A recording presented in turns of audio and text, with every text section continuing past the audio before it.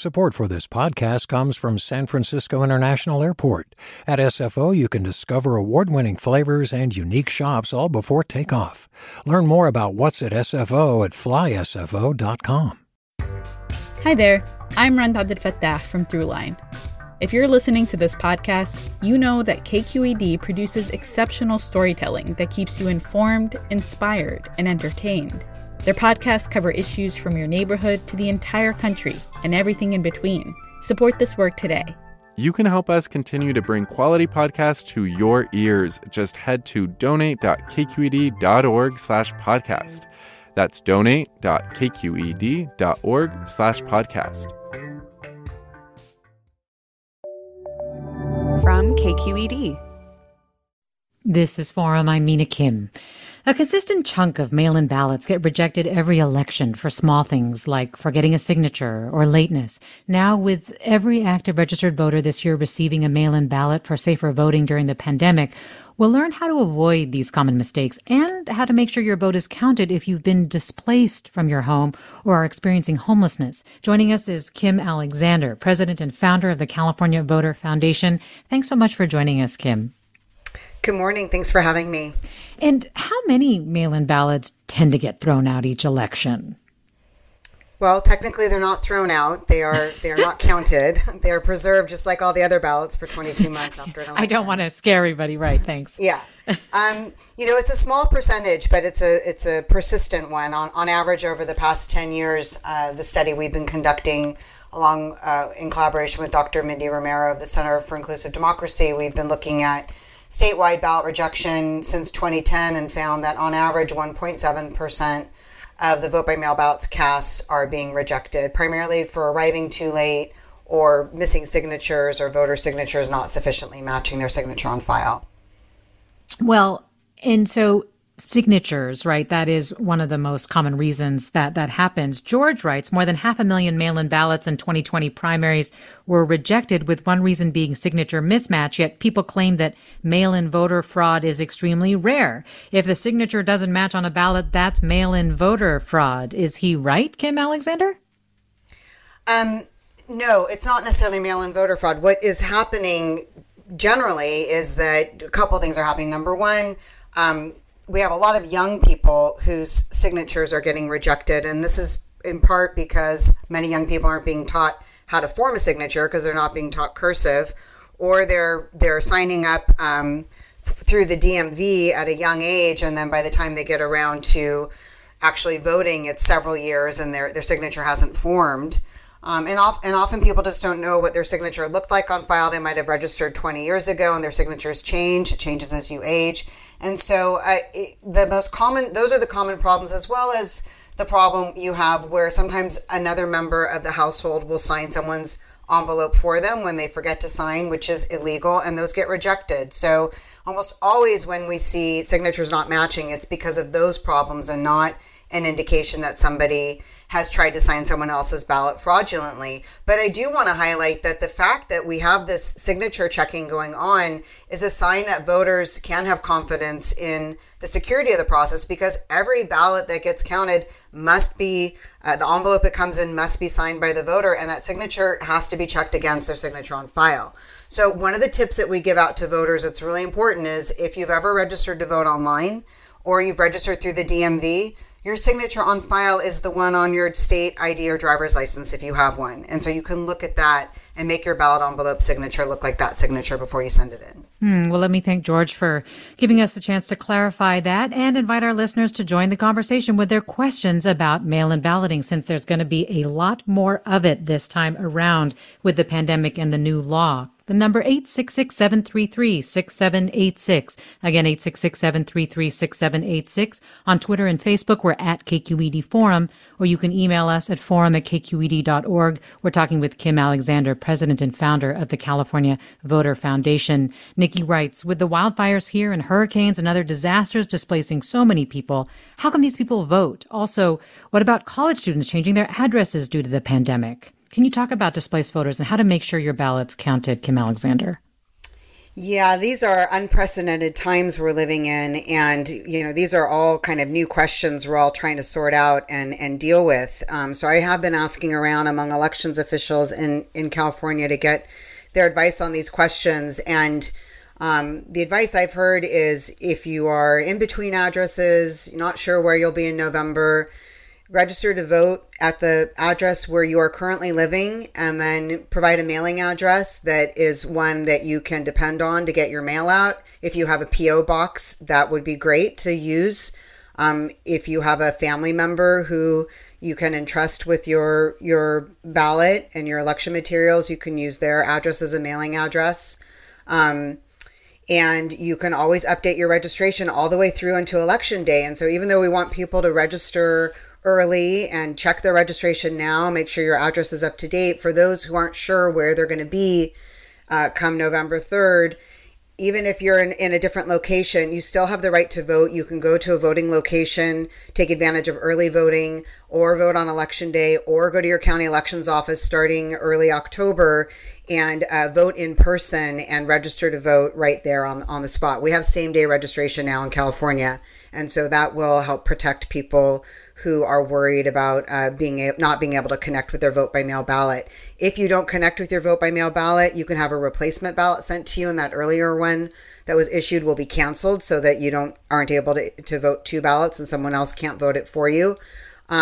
So there are a lot of protections in place to make sure that everybody gets to vote and nobody gets to vote more than once. Well, Casey asks, Newsom's plan is to send a mail-in ballot to every active voter. How do you define who is active? Yeah, that's a good question. And just to point out, this was an executive order that Governor Gavin Newsom issued in May to direct all the counties to mail every active registered voter a vote by mail ballot. But it has since been codified into law through the enactment of AB 860. And that bill enjoyed strong bipartisan support. So I just really want to emphasize that this plan is something that political leaders of both parties have been behind for months now in doing this. But I think that the issue of active voters has come up, and so we have in California very cautious purge laws that make it difficult to take people off the rolls if they've been inactive. But you can place a voter into this inactive status after a certain amount of time, after a certain number of elections have passed and they haven't voted. And voters who are in that inactive status are not issued election materials. They're not issued ballots.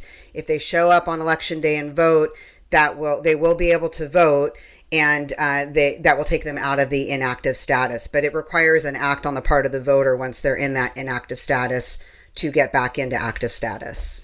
Well, let me go to Bethany in Morgan Hill. Hi, Bethany.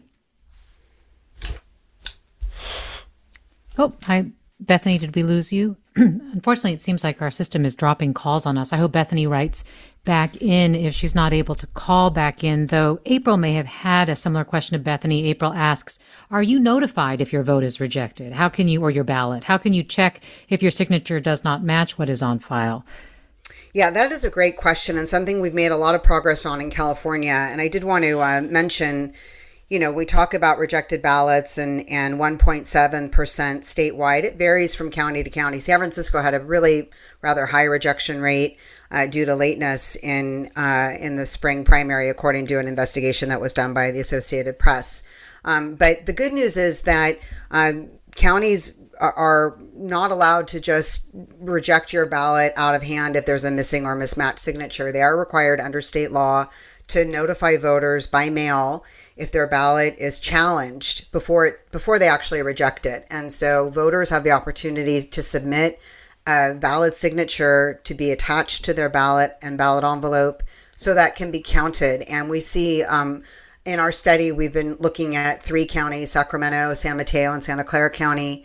And we've been looking at this notification and what's called a cure of the ballot rate, and have found that overall about a little more than half of the ballots that initially are challenged for signature issues are getting cured and corrected and counted. So we are seeing some success there. You don't get notified, however, if your ballot is rejected due to lateness, and that is the leading reason in most counties why they're rejected. We suspect that people are putting their ballots inside mailboxes that have already been collected and they're not getting postmarked in time to be counted. And so we really need to get the message out to voters about that. And we are suggesting in our upcoming report that we are working on getting out shortly on ballot rejection, that all voters be notified when their ballots are rejected for whatever reason, and not just if they have a missing or mismatched signature. But I also want to highlight some great services the Secretary of State and counties are offering this election called Where's My Ballot? And you can sign up for ballot tracking, and people can do that today. You don't have to wait at all for that. And what you can get notified by phone, email, text, or all three when your ballot is issued and when it is received back to the county. And if there is a challenge to your ballot or a problem, you will be notified about that. So voters who are concerned about making sure their ballot gets in, I really advise them to sign up for this great new service. It's free, it's super easy to use, and all the counties are providing it. Where's My Ballot? Okay, Janet in Oakland, join us. Hi, Janet. Hi. My husband and I are permanent absentee voters, and I wanted to know, what do they compare our signature to determine if it's valid or not? Is it the time when we first signed up, or is it our driver's license? Janet, thanks. Kim Alexander. The law says that they compare it to your signature on file. So that is the signature at the time that you signed up. Now, the law also allows counties to use other signatures on file. So if you've ever written to your county and requested a vote by mail ballot, they have that signature on file as well. If you've ever done any voting transactions through the DMV, your driver's license signature is also on file. If you want to, you can update your registration online, and your driver's license signature will become your signature on file by doing that. So there are a couple things that voters can do about that signature issue. I also recommend people, if you fill out the paper form, take a picture of your signature on the form so you have a record of what it looks like for the future. And also, the Secretary of State has a look up my ballot status feature on their website, and many counties have this feature on their websites as well. And if you go to our site at calvoter.org and go to the online voter tools, check your status page, we will link you to all those resources, and you can go back and check and make sure that your ballot was counted in past elections as well, or just call your county elections office and ask them to tell you if you're concerned about it. Let me go to Eliza in Oakland. Hi, Eliza. Hi, good morning. It just occurs to me after several years of voting by mail that the outside of the mail-in ballot has a little spot that indicates what party you're registered for. It says Repub or Dem. And some of my family members and I have been, contacting our election officials to say, can we get this removed? Because it occurs to me that with massive stacks of ballots being sorted into party preference, there might be an opportunity for fraud there from bad actors in the sorting rooms. Your concerns about that in your response to Eliza, Kim Alexander? Yeah, that's a meme that's going around on social media that I have come across. It is true that there are some states that have coded ballot envelopes with a D or an R as part of the unique imprint that goes on each ballot envelope to identify a voter. That's done in primary elections where it is done. It's not done at all in California, is my understanding. So I would be very interested to see a California envelope that has that coding. We have an open primary system. I can imagine we might have used it in the past when we had a closed primary. We might have used it in the presidential election in some counties, but I'm not aware that it's used at all. In any event, it wouldn't be used for a general election because there's no division of party. There's no variation in ballot styles that are issued to voters based on party registration in the general election. And then, the other response that I have about that concern is that the people who handle the U.S. mail and the people who work in elections offices are doing a professional job and take an oath. So it would be pretty astonishing to find instances of the kinds of shenanigans that's been envisioned by this coding. I think that it's something to pay attention to, but I haven't really seen it be an issue here in California. Well, Bruce writes, I wasn't sure how I'd sign my voter registration, so on my mail-in envelope, I signed twice with two versions of how I sign things. Is this okay, or can it invalidate my ballot? It would not invalidate your ballot to sign twice, and I have not heard of that, but I think that's a really interesting approach. I don't think there's a harm in doing that. The important thing is to not sign the ballot. So I worry that people, I am guilty of this too. I have given interviews where I say, don't forget to sign your ballot. And the message is to sign the envelope. If you sign the ballot, it's not ever going to be seen and your ballot's not going to get counted. So we have to make sure in our messaging to remind people to sign the envelope. But no, signing it twice would not invalidate it. Signing it with your, some people don't remember if they signed with their middle name or they used an initial. Those kinds of issues also under California law aren't going to keep your ballot from getting rejected. Generally, when people are looking at the signatures, they're looking at the slant of your signature, the way that you make certain shapes of letters.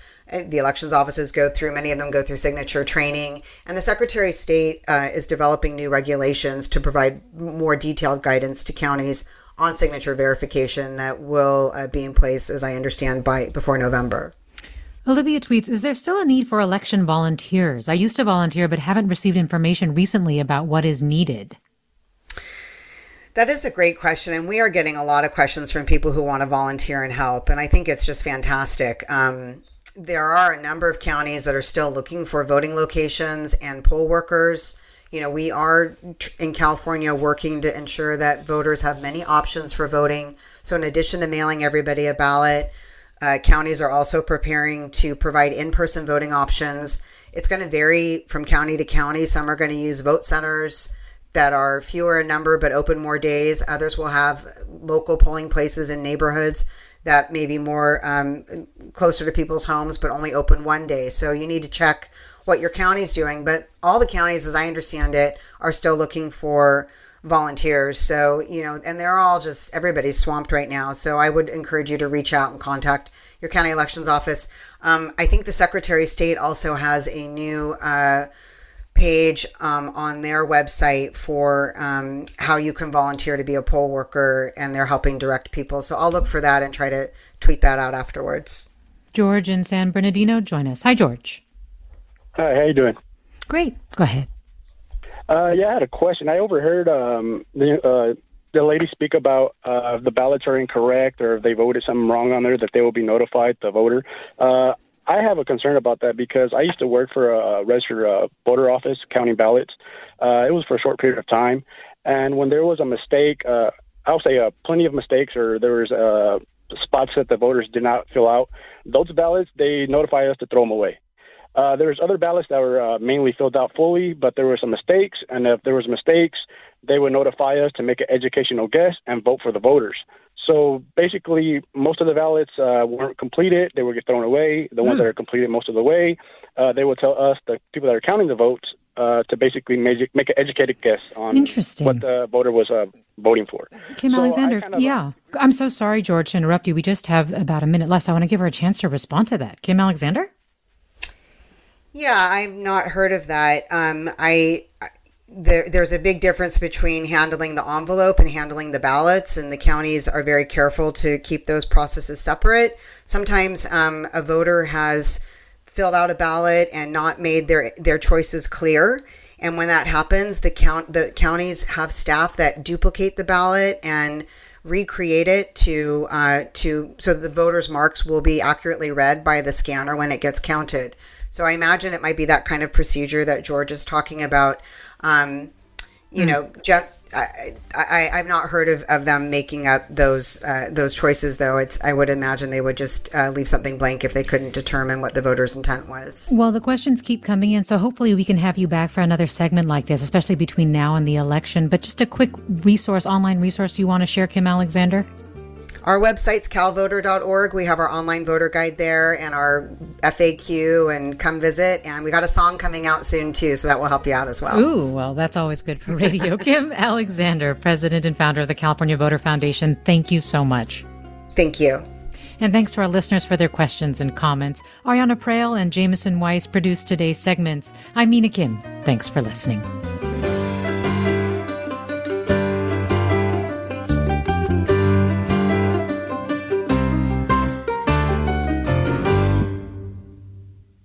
Funds for the production of Forum are provided by the members of KQED Public Radio.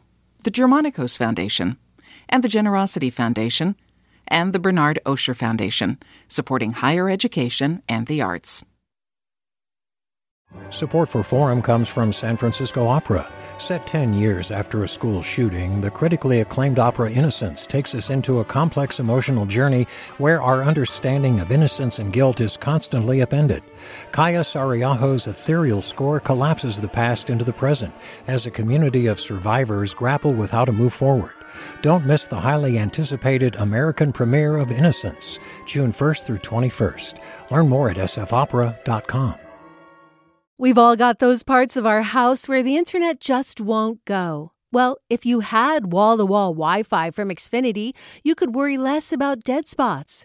Because with wall-to-wall Wi-Fi from Xfinity, you get fast speeds, reliable connection in every room, and power for all of your devices, even when everyone's online. That's wall-to-wall Wi-Fi only with Xfinity. Restrictions apply, not available in all areas. Actual speeds vary. All over the country, we need to improve reading in Wisconsin. Schools are changing the way they teach reading. I'm calling for a renewed focus on literacy. We have gotten this wrong in New York and all across the nation. And it's happening because of a podcast. I think your podcast has changed my life. And I'm going to share this podcast with everyone I meet. Sold a Story investigates how teaching kids to read went wrong. New episodes of Sold a Story are available now.